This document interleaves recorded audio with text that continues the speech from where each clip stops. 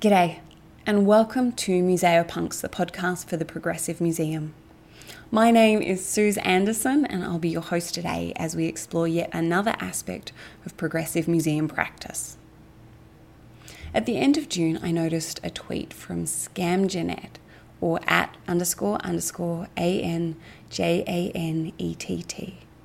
that shared photos and text from the Stonewall 50 display at Minnesota Historical Society. One of the photos was of a text panel in an empty case. The panel, whose text was written by B. Erin Cole, was titled Missing Stories, Future Stories, and this is what it said. Why is this case empty? Because museums and archives have long erased queer people from historical narratives and failed to collect objects from queer communities. Our stories were too controversial, or worse, too irrelevant to the stories museums like to tell through their exhibits and collections.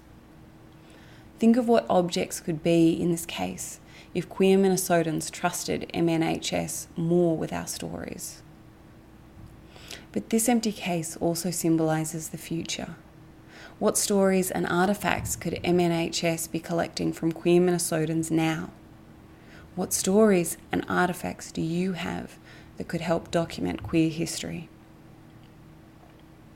Today we're going to have two conversations about queering museums. One focused on the KINC, or Knowledge Industries Need Queering Manifesto, which also talks a bit about queer curatorship, and one looking at the recently released toolkit on trans inclusion from AAM's LGBTQ Alliance Task Force for Transgender Inclusion. A quick note before we start. These interviews were recorded at around, toddler bedtime, Baltimore time, and the kiddo was not playing nicely with the kind of environment that you might want for recording. So in at least one of these segments, there is a little screaming in the background. Hopefully it won't be too much of a distraction.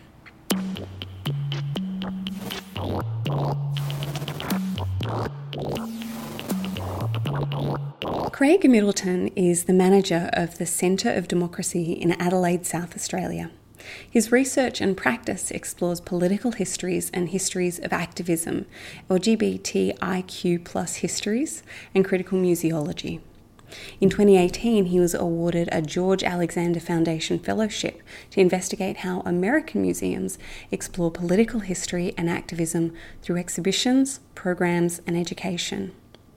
Nikki Sullivan is curator of the Migration Museum in Adelaide, South Australia. She is also Honorary Associate Professor of Critical and Cultural Studies in the Department of Media, Music, Communication and Cultural Studies at Macquarie University. Nikki has a long-held interest in sexuality and body modification and has published widely on both. Her book, A Critical Introduction to Queer Theory, was published by NYU Press in 2003.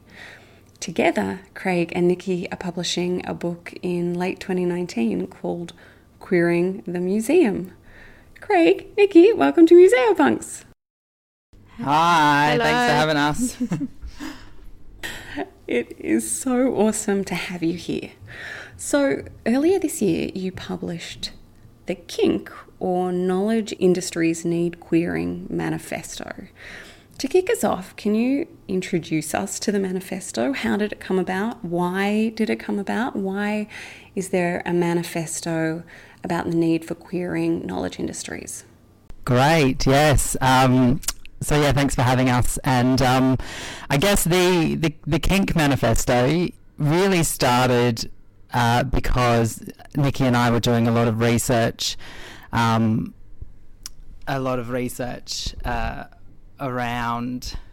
different,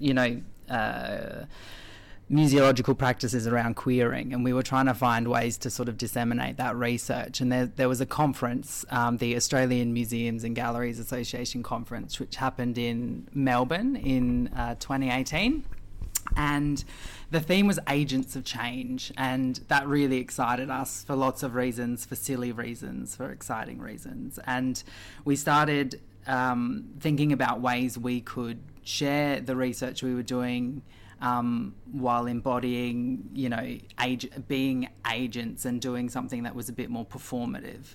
So it was a good excuse to get dressed up. It was, and actually that was one of our starting points, was that we wanted to dress as agents.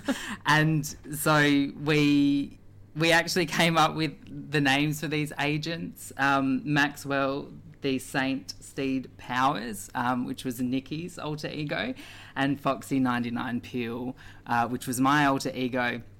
And we were writing this conference paper, and we were sort of there was a lot of ideas going around. We were getting challenged by how we could do this in a really fun and engaging way. And then we came up with the idea of a manifesto, for lots of reasons, because manifestos are documents that share ideals, that share principles, that sort of challenge or critique what might not seem to whoever writes it as the right and proper way. And so we liked that sort of format, and it also made it accessible. It helped us identify particular points we wanted to share, and we could dress up as agents and sort of share that. The manifesto argues that heteronormativity has too long had the world in its grips, and it associates heteronormativity with a set of well-trodden paths leading to tacitly agreed objects and outcomes. Nikki, I know you've done an introduction to queer theory. You have written a book on queer theory. Can you define heteronormativity for us and explain how it creates kind of normative values and expectations? I think I can do that, although I have to say that other people have probably done it much more eloquently than I'm going to do it now.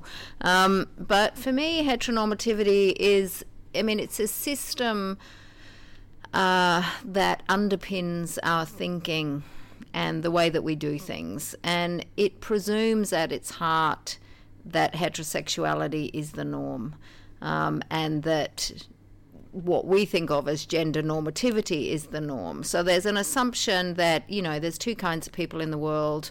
They're biologically determined. It's natural for them to get together and to do certain things like procreate. And in many ways, our world is structured around those assumptions. Most often, we're unaware of that, particularly if those assumptions don't work against us. But I guess for those of us for whom that narrative or that way of thinking doesn't sit well with our sense of self or with the way we want to live our lives, then you see how problematic it is. And so queering heteronormativity is about trying to bring to light all of those things, those ideas, those ways of doing things that are so naturalized that they've become invisible to us. I could give lots of examples, but, the most obvious one, I think, is the idea that the world is made up of two kinds of people, men and women. And when I teach queer theory, I'd often begin with that premise. Well, there's this idea that the world is made up of two kinds of people, men and women. And most often my students at the beginning of the course would say, yeah, well, that's a no-brainer. Of course, that's a fact. That's indisputable. And by the end of the course, they weren't so convinced that was an indisputable fact.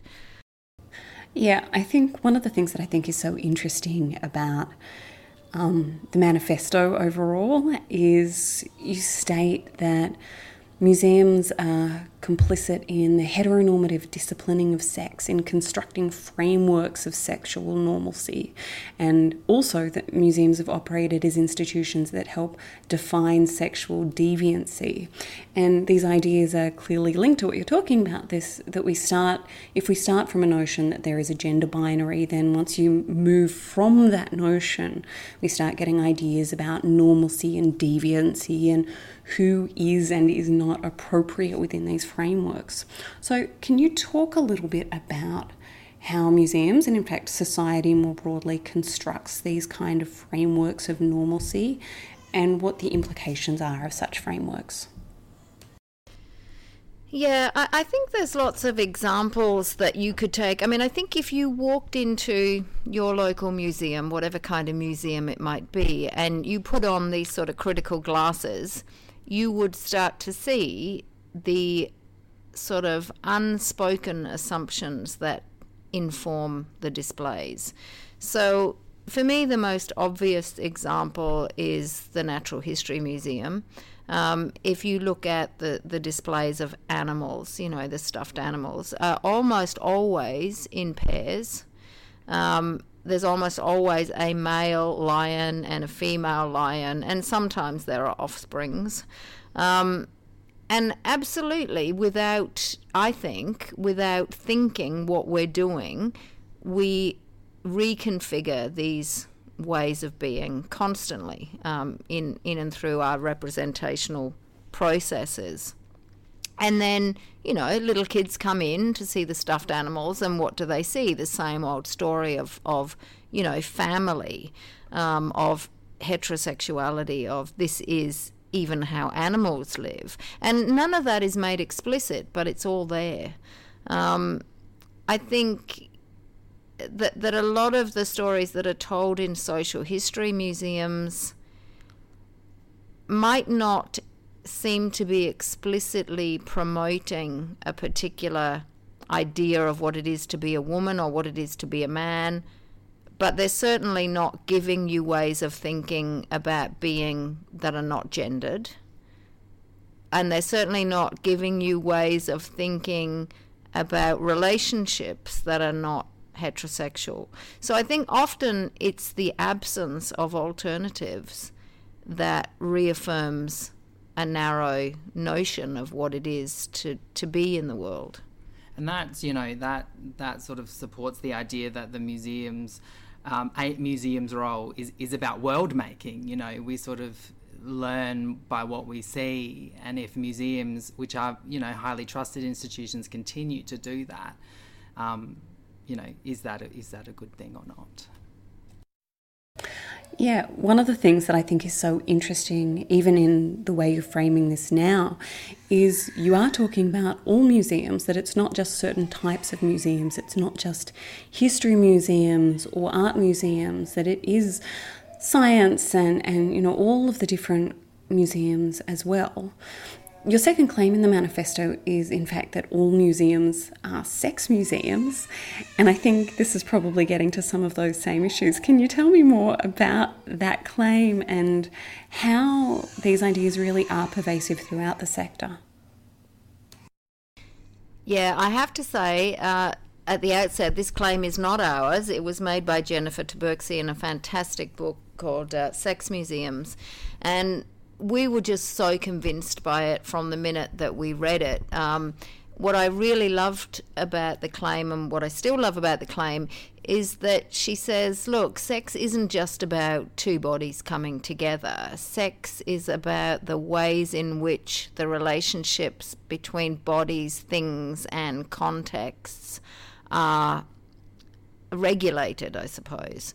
And when you look at the ways that museums regulate bodies, it's quite fascinating. So I recently saw a picture of the Love Museum, which I think is in Seoul.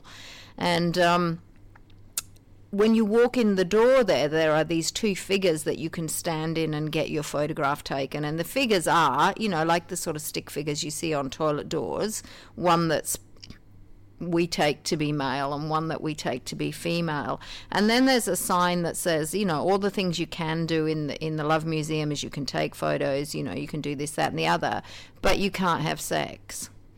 And it just the idea that you can't have sex in a museum, I mean, it sounds like, in some ways it sounds like, well, of course you can't have sex in museums. But why? Why is that the case? Why is it that this space is constructed such that some things are appropriate and other things are not? I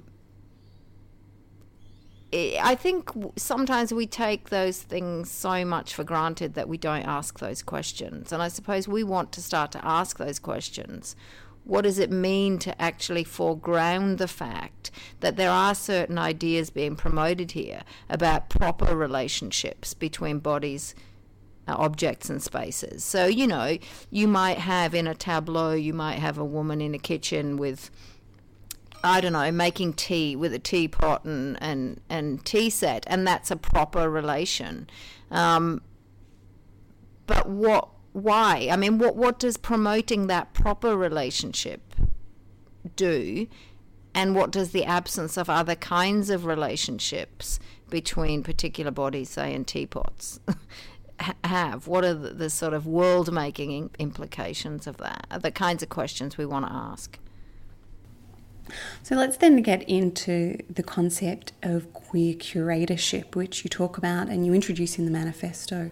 Craig, can you tell me a little bit more about what queer curatorship looks like and what it has as its aims? I mean, I think you're already talking about the relationships that we create between bodies and space and why some are and aren't allowed. Is that what's getting to the heart of queer curatorship? So queer curatorship, I guess, it's something that's sort of a critical practice. It's not something that can or should necessarily be defined as one way of doing something. So Nikki was just talking about particular configurations and I guess assumed normal and natural configurations that we might find in museums, because museums is the context in which we work. Queer curatorship would think about approaching, configurations in non-normative ways, and that includes highlighting absence. So Nikki was just talking about the absence of particular ways of being, knowing, seeing and doing in museums, and I guess this is from an object's perspective. You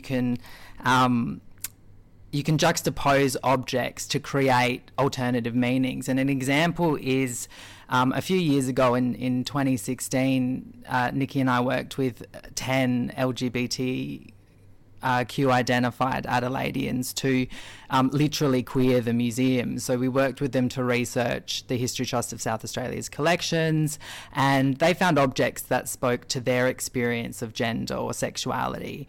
And one particular participant, Richard Boyle, he found a 1950s wedding dress that was lavender in colour. It was lilac lavender, and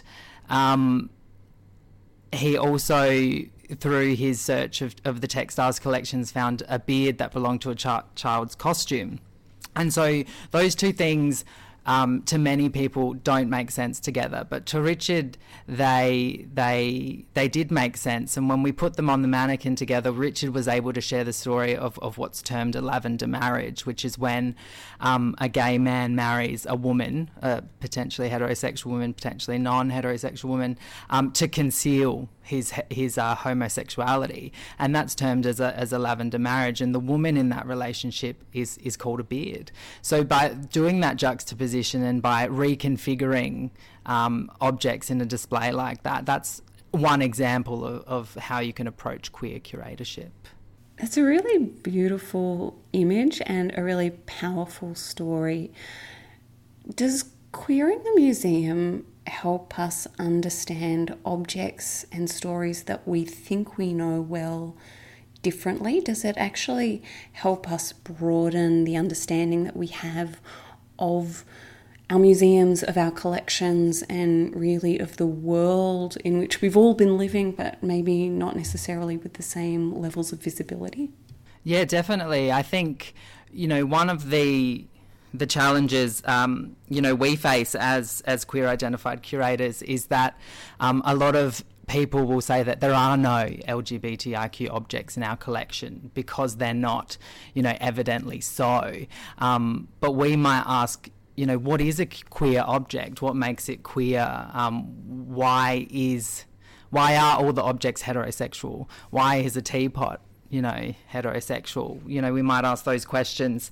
And it does, queer curatorship and queering the museum is about opening up the museum, the collections, the practices, the processes up to different ways of working or alternative ways of working. It's not necessarily about replacing old narratives with new ones. It's about, it definitely is about broadening that worldview. And through examples like the one I've just given, we can include and highlight LGBTIQ lives in ways that you couldn't if you just focused on an object's provenance or significance as it was documented at the time of its collection. And we in our work do critique provenance and significance, because it does limit the interpretation, it limits the possibilities, and it limits, how we can approach curatorship.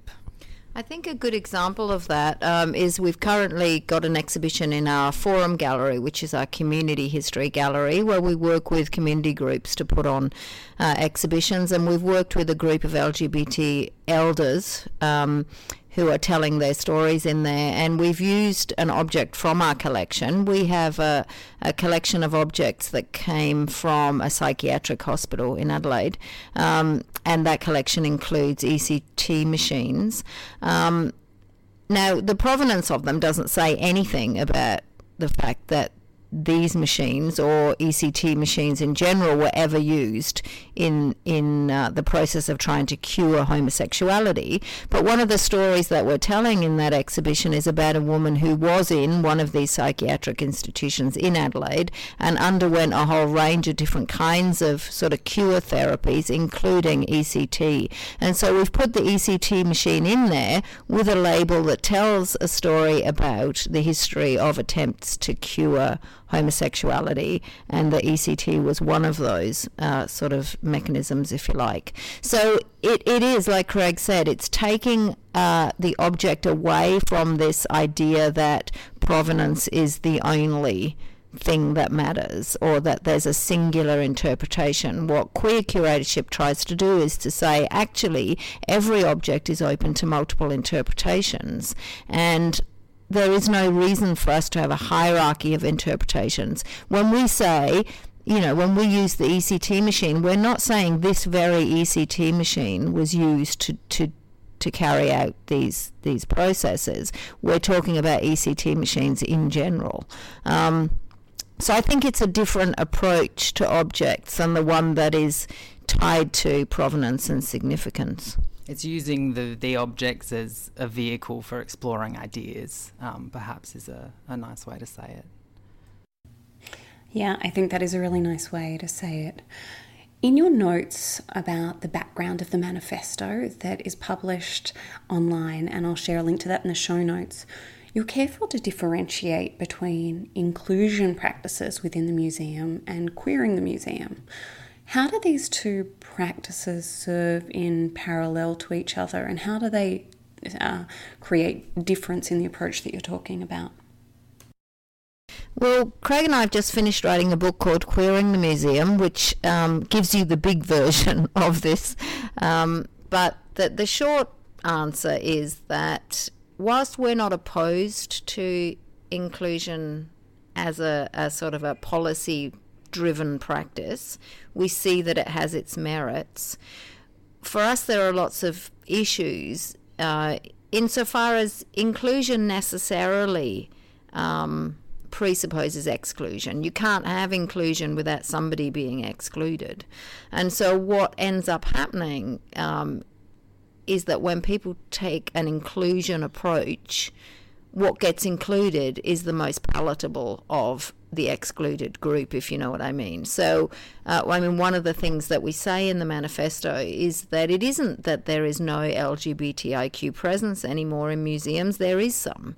But what is there is often the most mainstream version of LGBTIQ lives, if you like. And so we're wanting to trouble that, and to say, we're also wanting to trouble the idea that being queer identified is something that you can put in a box and say, well, yes, there are 5 lesbians in this institution and we can count them. We're more interested in processes of differentiation than we are in kind of identity in that more fixed sense. So we're trying to say, okay, look, inclusion policy and practice has its place and it is important, but if that's all we ever do, then we will continue to exclude, and what we will exclude is always going to be at the margins. And so you don't change the logic, basically. You just let more people into the party. So it's interesting hearing you say that. One of the things that I've been thinking about a lot in my teaching, and as I think about museums now as an academic, is I think a lot about naming and the power of naming and the power of categorization, and how so many of the issues that museums have sort of created for themselves, but also created for broader publics, have come from the decision to categorize someone, to paint them as other, to really name someone or something as one thing and not another. And this gets to your point about exclusion and inclusion actually themselves being binary concepts.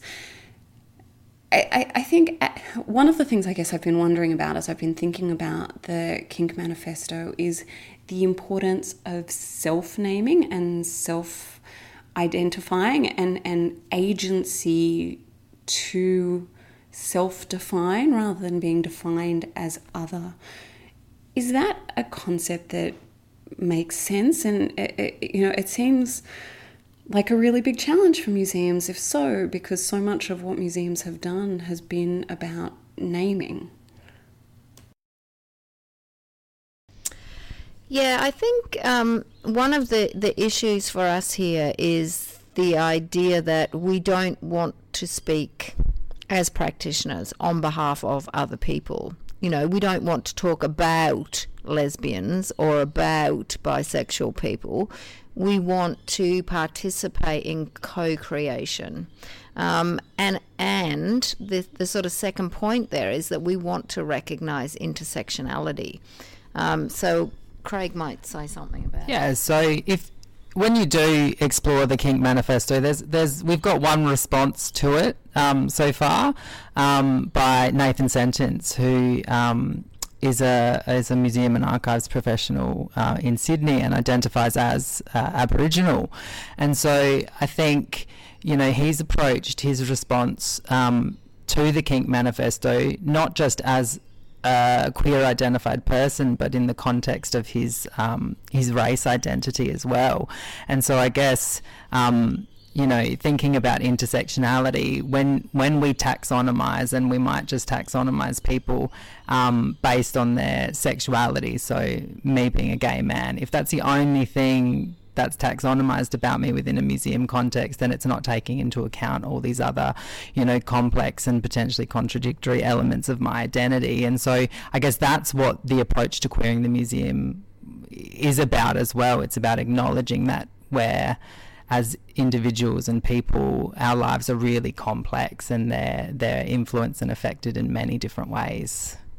And it's not possible for us or for anybody to sort of name that complexity in another, which is why I guess the sort of self-directed work that you're kind of gesturing towards here is really important.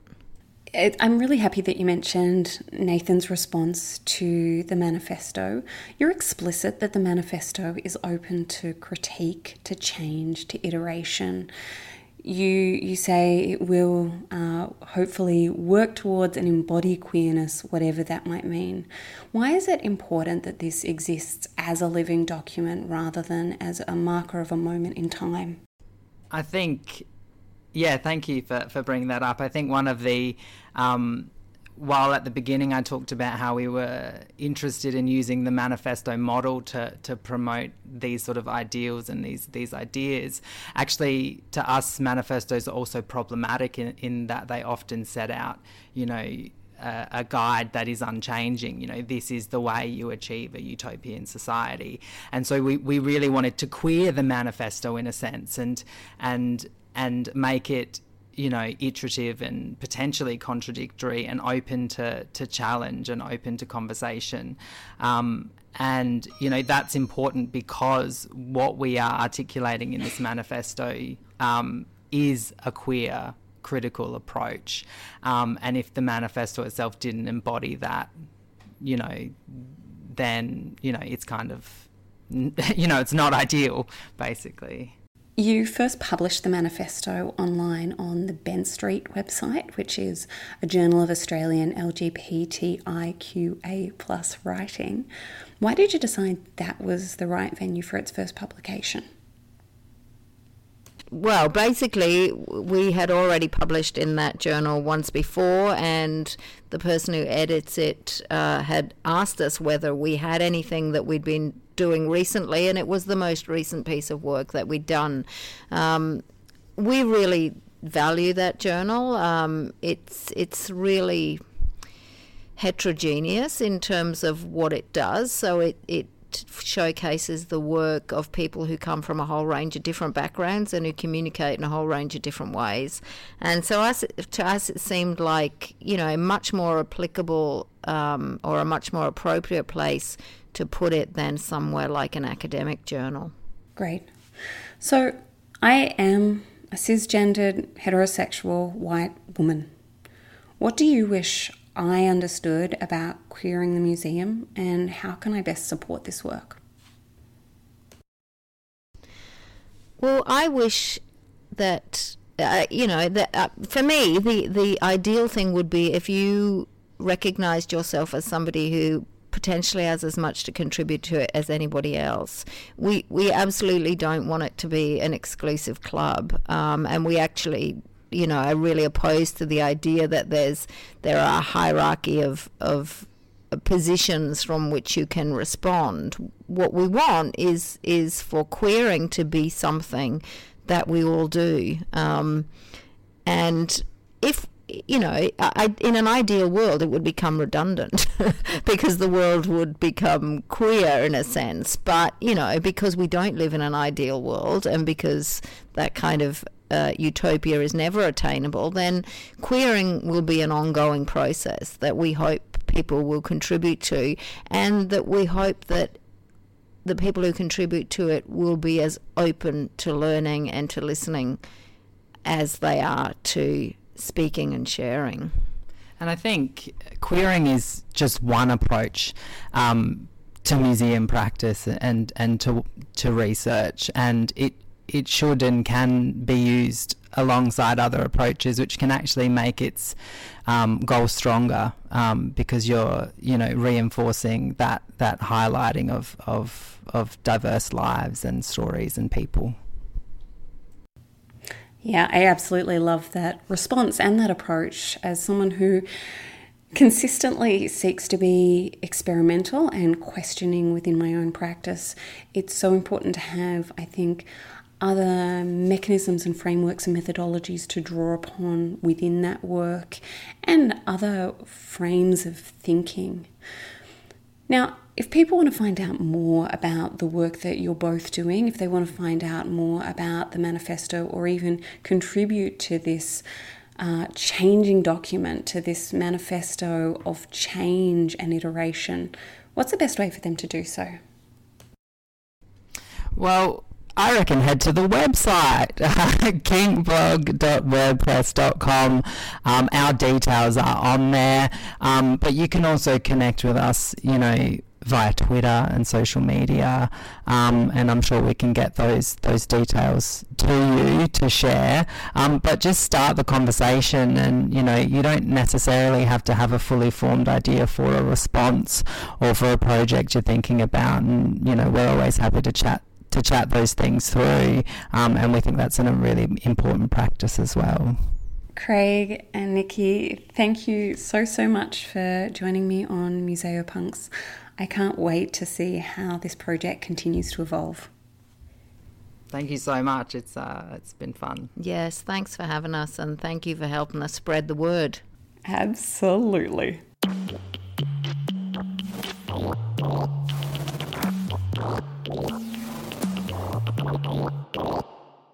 Alison Kennedy creates exceptional visitor experiences in multiple museums in Columbus, Ohio.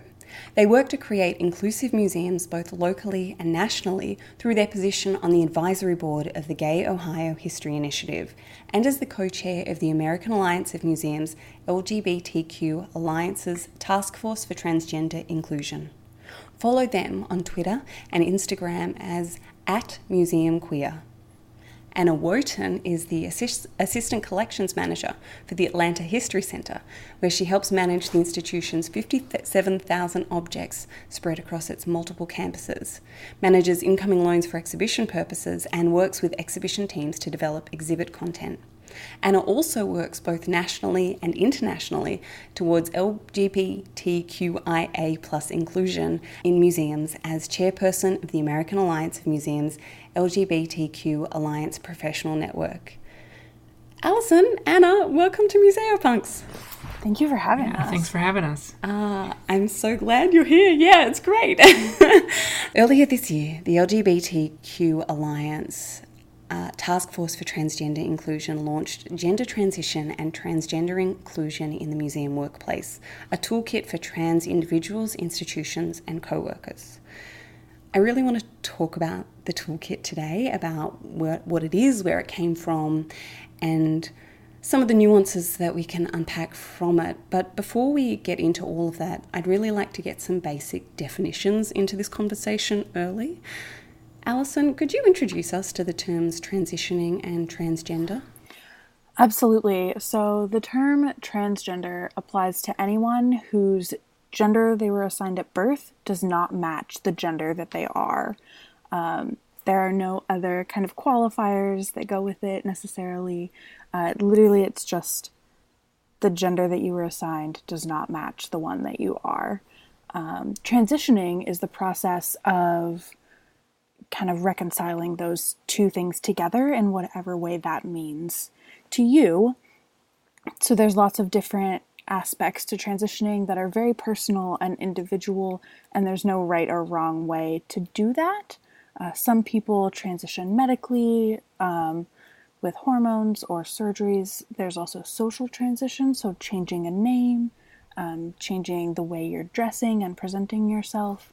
But there's no right or wrong way kind of to go about it, and it's all very personal and individual. Early on in the toolkits, you actually spend some time talking about this, about the fact that there is no one way to transition, and that the toolkits that you've created are really going to be a starting place and a guide, but that every circumstance is different and every person's experience is different. So can you introduce the toolkits, what they are and where they came from? Anna, maybe you can talk us through that. So we have, there are 3 different guides within the toolkit, and they're each focused on a specific audience. We found with a lot of the resources that existed, there was just kind of general focus. These are the general things you might have to watch out for. And it was kind of nebulous a lot of the times, and people who didn't have experience with trans issues often found that hard to follow. So we really wanted to create something that was very accessible for everybody, no matter where they were coming from. So out of that, we created 3 guides. The first guide is for the transitioning professional. And this one is tailored specifically to look at sample transition plans, how you might go about doing it. It has sample conversations and emails, how you might approach your supervisor or HR, how you might talk to your coworkers, and a couple other resources that are specifically helpful for the transitioning professional, but might bog down the process if everybody else tried to worry about them as well. The second guide is for the institution. And it takes a look at the responsibilities of HR and management and the institution as a whole, and what their part in the process is.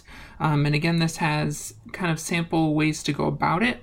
It also looks at creating transition plans for the specific individuals. And it also looks at how to create institutional transition guidelines. And these are big overarching plans of how the institution needs to handle transitions in the future, who's responsible for it, the process it goes through, what is and is not expected of both management and of the transitioning employee. And then the third guide is specifically for the coworker. And this is this was written from a position of assuming not much knowledge about trans issues. It looks at basic definitions. It has charts of language and sample things to say. It looks at frequently asked questions, and it tries to build basic knowledge about being an ally from a 0 point starting. This is great. So I have read all 3 guides and I found them incredibly helpful, and I think we can unpack a little bit from each of them today. So the first one that you talked about is what happens if you're actually coming out as trans at work, a process that I'm sure can be overwhelming or uncomfortable. So you just mentioned the plan, thinking about a workplace transition plan. Can you talk a little bit about what the steps are that someone might want to consider when designing their workplace transition plan? Yeah, absolutely.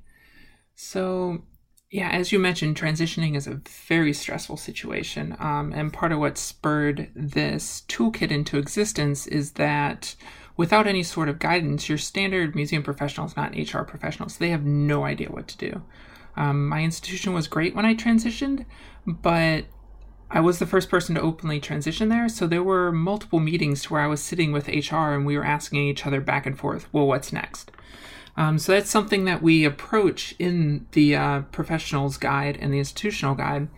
But the plans look at how you might go about notifying people, whether it's HR first or management first, depending on the size of your institution. Not all institutions have HR offices. So it's looking at that, creating a manager position who's kind of a sponsor, who's going to be the point of contact for the general staff so that all of the questions aren't bombarding the transitioning professional who's already going through so much stress in this process. And then it also looks at how the institution goes about notifying the rest of the staff, and then also any outside partnerships that they might have if those people need to be contacted. And it looks at any sort of like HR changes, paperwork that needs to be changed, when it can be changed, that sort of thing. One of the case studies that I thought was really interesting, really helpful in the Inclusion Guide for Trans Individuals was it was talking through a number of different case studies of different ways that the announcement was made to fellow staff and colleagues about the transitioning individual's transition. And it mentioned at one large museum that the museum had brought in a trans health professional from a local community clinic to run a short Trans 101 in the workplace training and Q&A session. I'm sure there are lots of institutions that could benefit from this kind of training for staff. And you were just talking about your own experiences and how many questions there were during the process.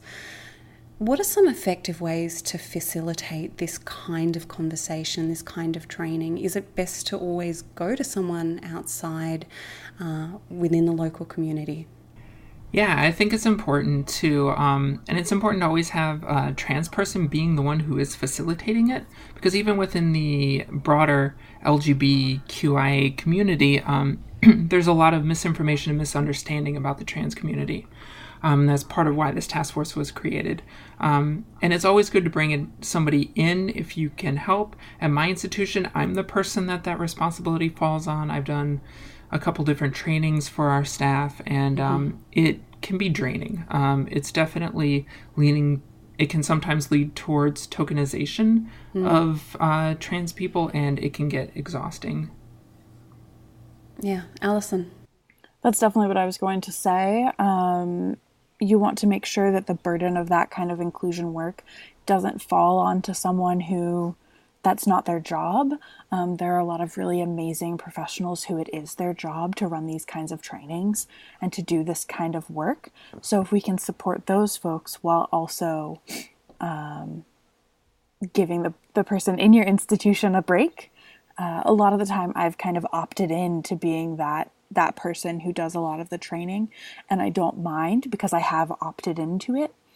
but it's not necessarily something that everyone opts into, even individual questions from coworkers they're friends with, right? So making sure that that burden doesn't always fall on the transitioning professional is really important.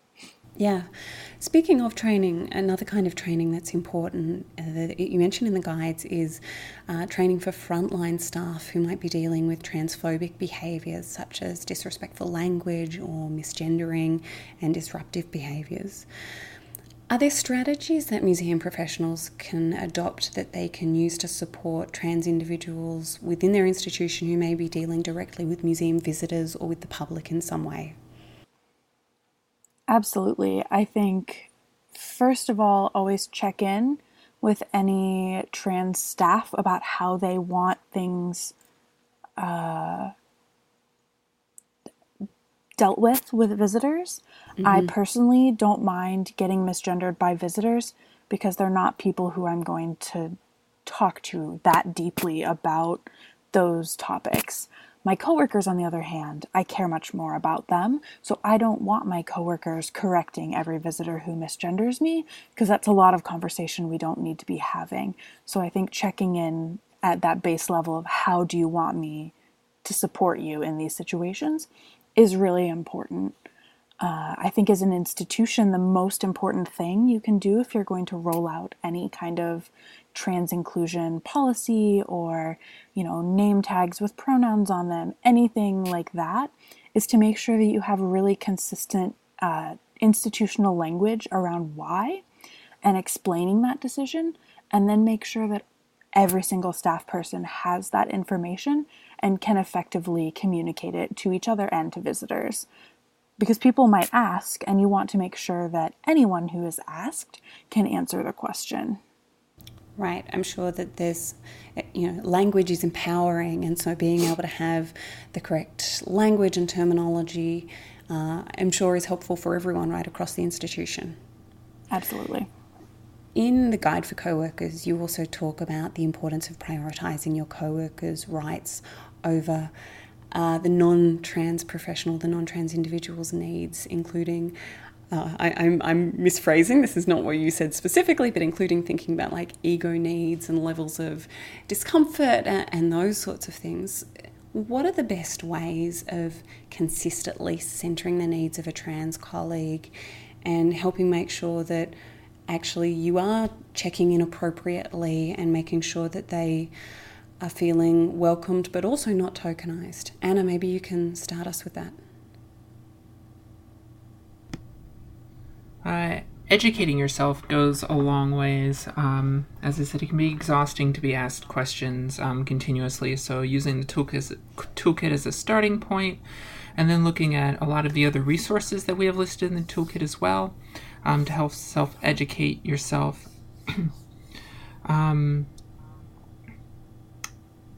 Yeah, and as far as discomfort, whether it's discomfort giving your own pronouns in a situation or with using the bathroom, that discomfort falls on you. It's not the trans person's fault. That's something you have to work on kind of yourself. If you're uncomfortable in a situation, you can always remove yourself from it. But just because you're uncomfortable doesn't mean that somebody else has to suffer because of it. Yeah, I think that's a really important message and important framing for all of us to learn, or certainly it's something I think about a lot is, what am I doing in a particular circumstance, and how is it my responsibility to take care of myself and my own actions and responses rather than assuming that on someone else.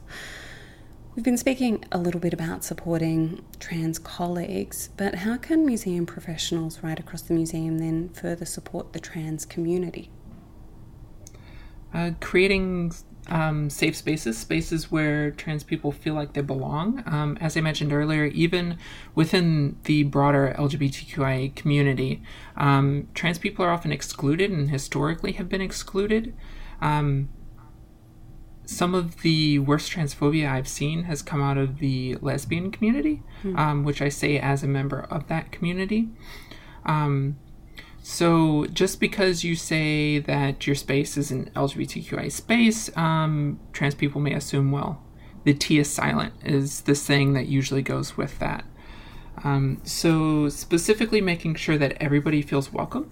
And a really great way to approach that if you're looking at programming or education or exhibit content is to actually talk to the trans community.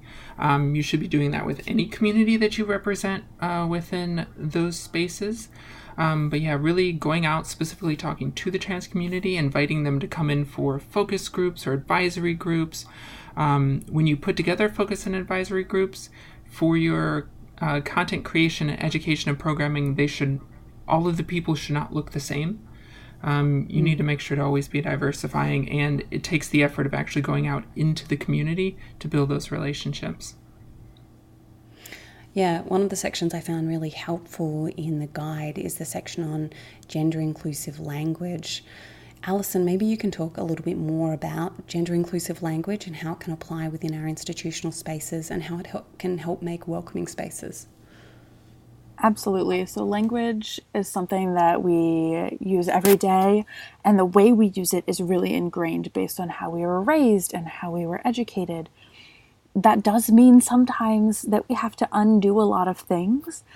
My gender pronouns are they, them, theirs, and I get a lot of pushback from folks about, well, it's not grammatically correct.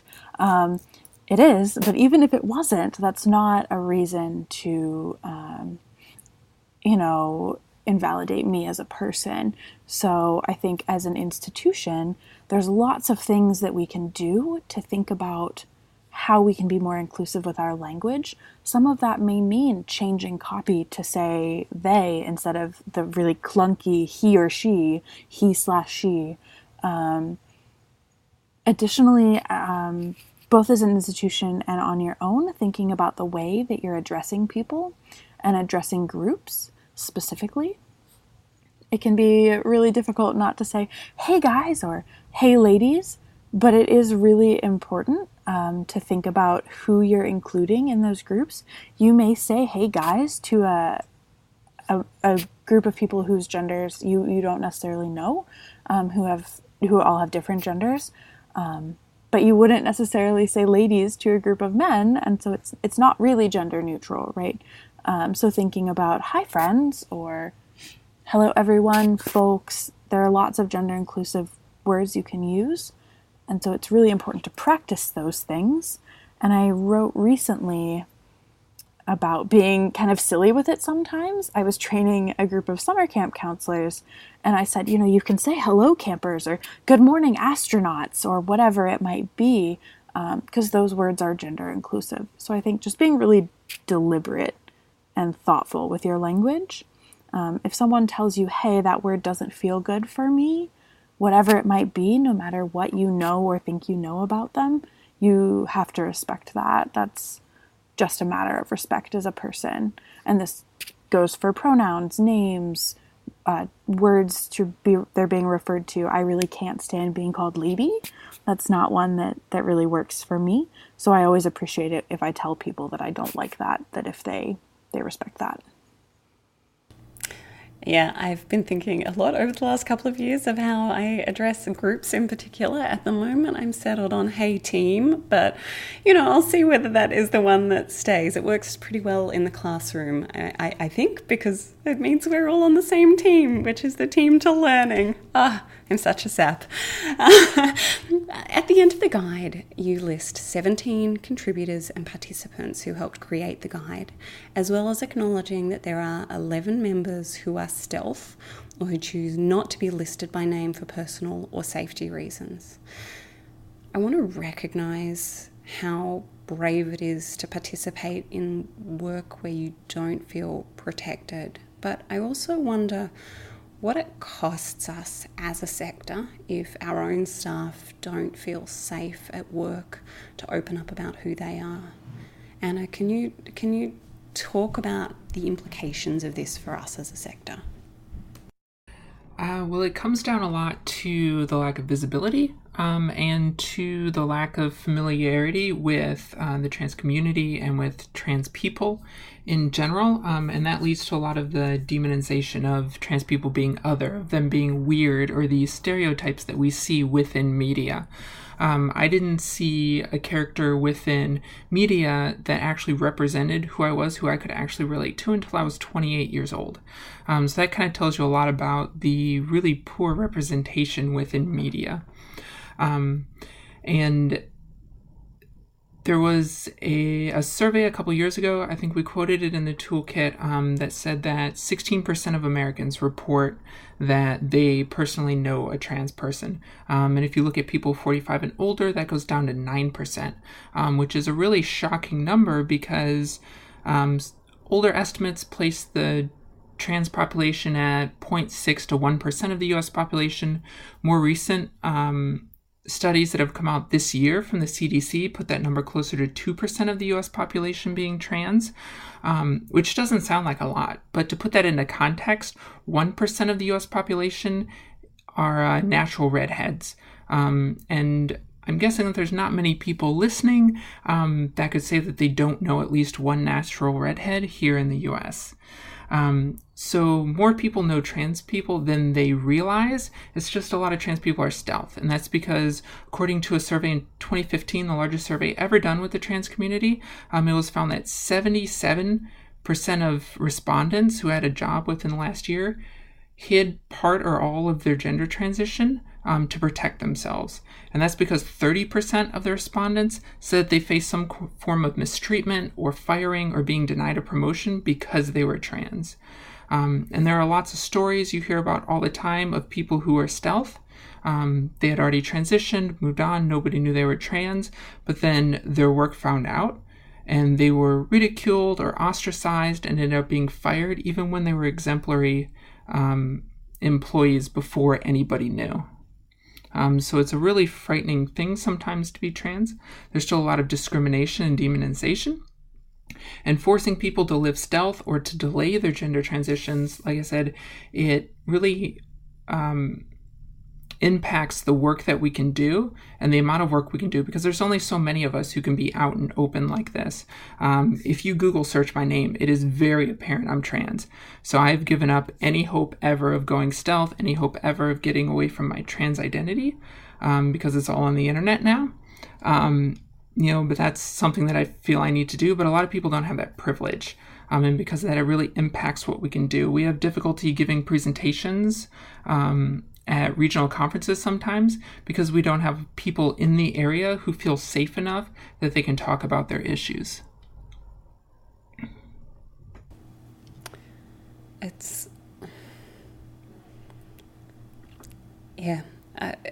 I am speechless to that reality, and that this is something that so many of our co-workers are going through, and often in silence and potentially often without support.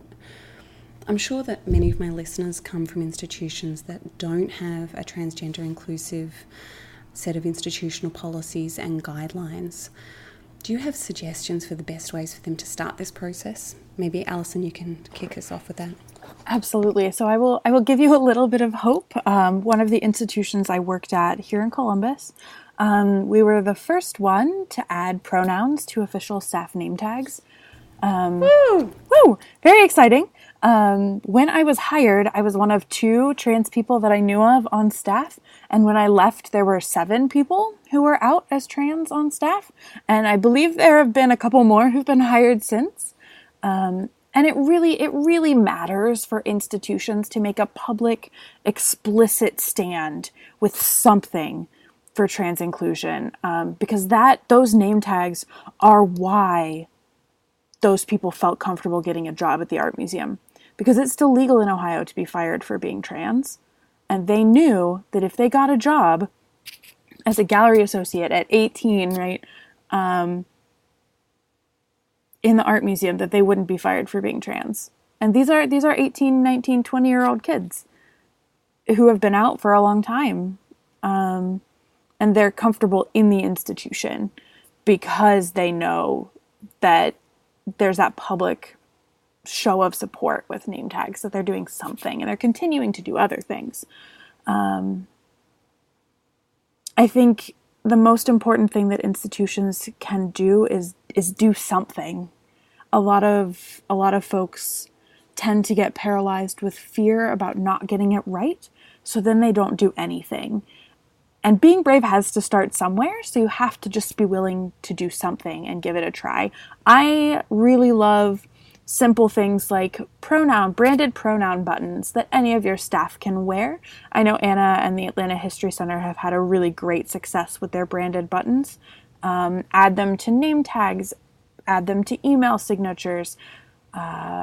If you have gender-inclusive bathrooms already that are single stall, change the signage on them to say that they're gender inclusive. Make that public, explicit statement of support. Read the institution guidelines that we've written. Those are a really great way to get started at looking at your policies. Some of the policies you might not think about being trans exclusive, but they are. Healthcare is a really important thing for trans individuals. There are absurd cases of discrimination in medicine for trans folks, and having insurance that covers trans inclusive healthcare is really, really important.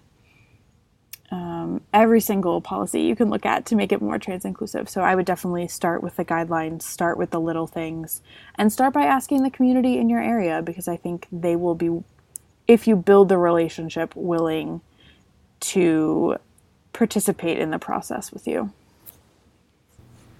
Yeah, that's fantastic. It does leave me with hope and with direction of first steps, if not all steps. Alison, Anna, how can people contact you, find out more about this work? How can they get involved so that they can take some concrete steps themselves at their institution, or just figure out maybe how they might start to play a role in this? So you can find both of us on social media, just under our names. You can also contact the LGBTQ Alliance directly. That's part of the reason why we're there. You can look at our website, just searching AAM LGBTQ or any combination of the letters we checked. Will bring up our website, and it has all of our information there. And then also our email address for the PN is lgbtq@aam-us.org.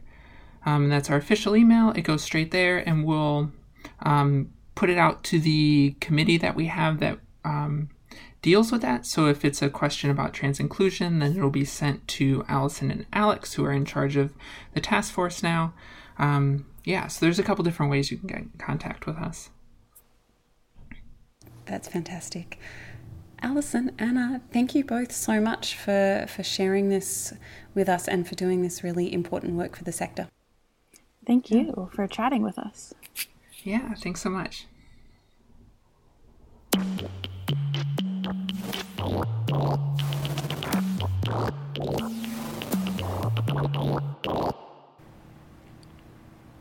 Thank you to Craig, Nikki, Alison, and Anna for that thoughtful and rich conversation, and for sharing your own experiences with us. This episode was a big one for me in thinking about the ongoing heteronormative frames that shape so much of the world that I interact with and live in. I hope it has a similar impact on you. As always, I've popped links to much of what we spoke about in the show notes, which you can find at museopunks.org, along with transcripts of every episode. Museopunks is presented every month by the American Alliance of Museums.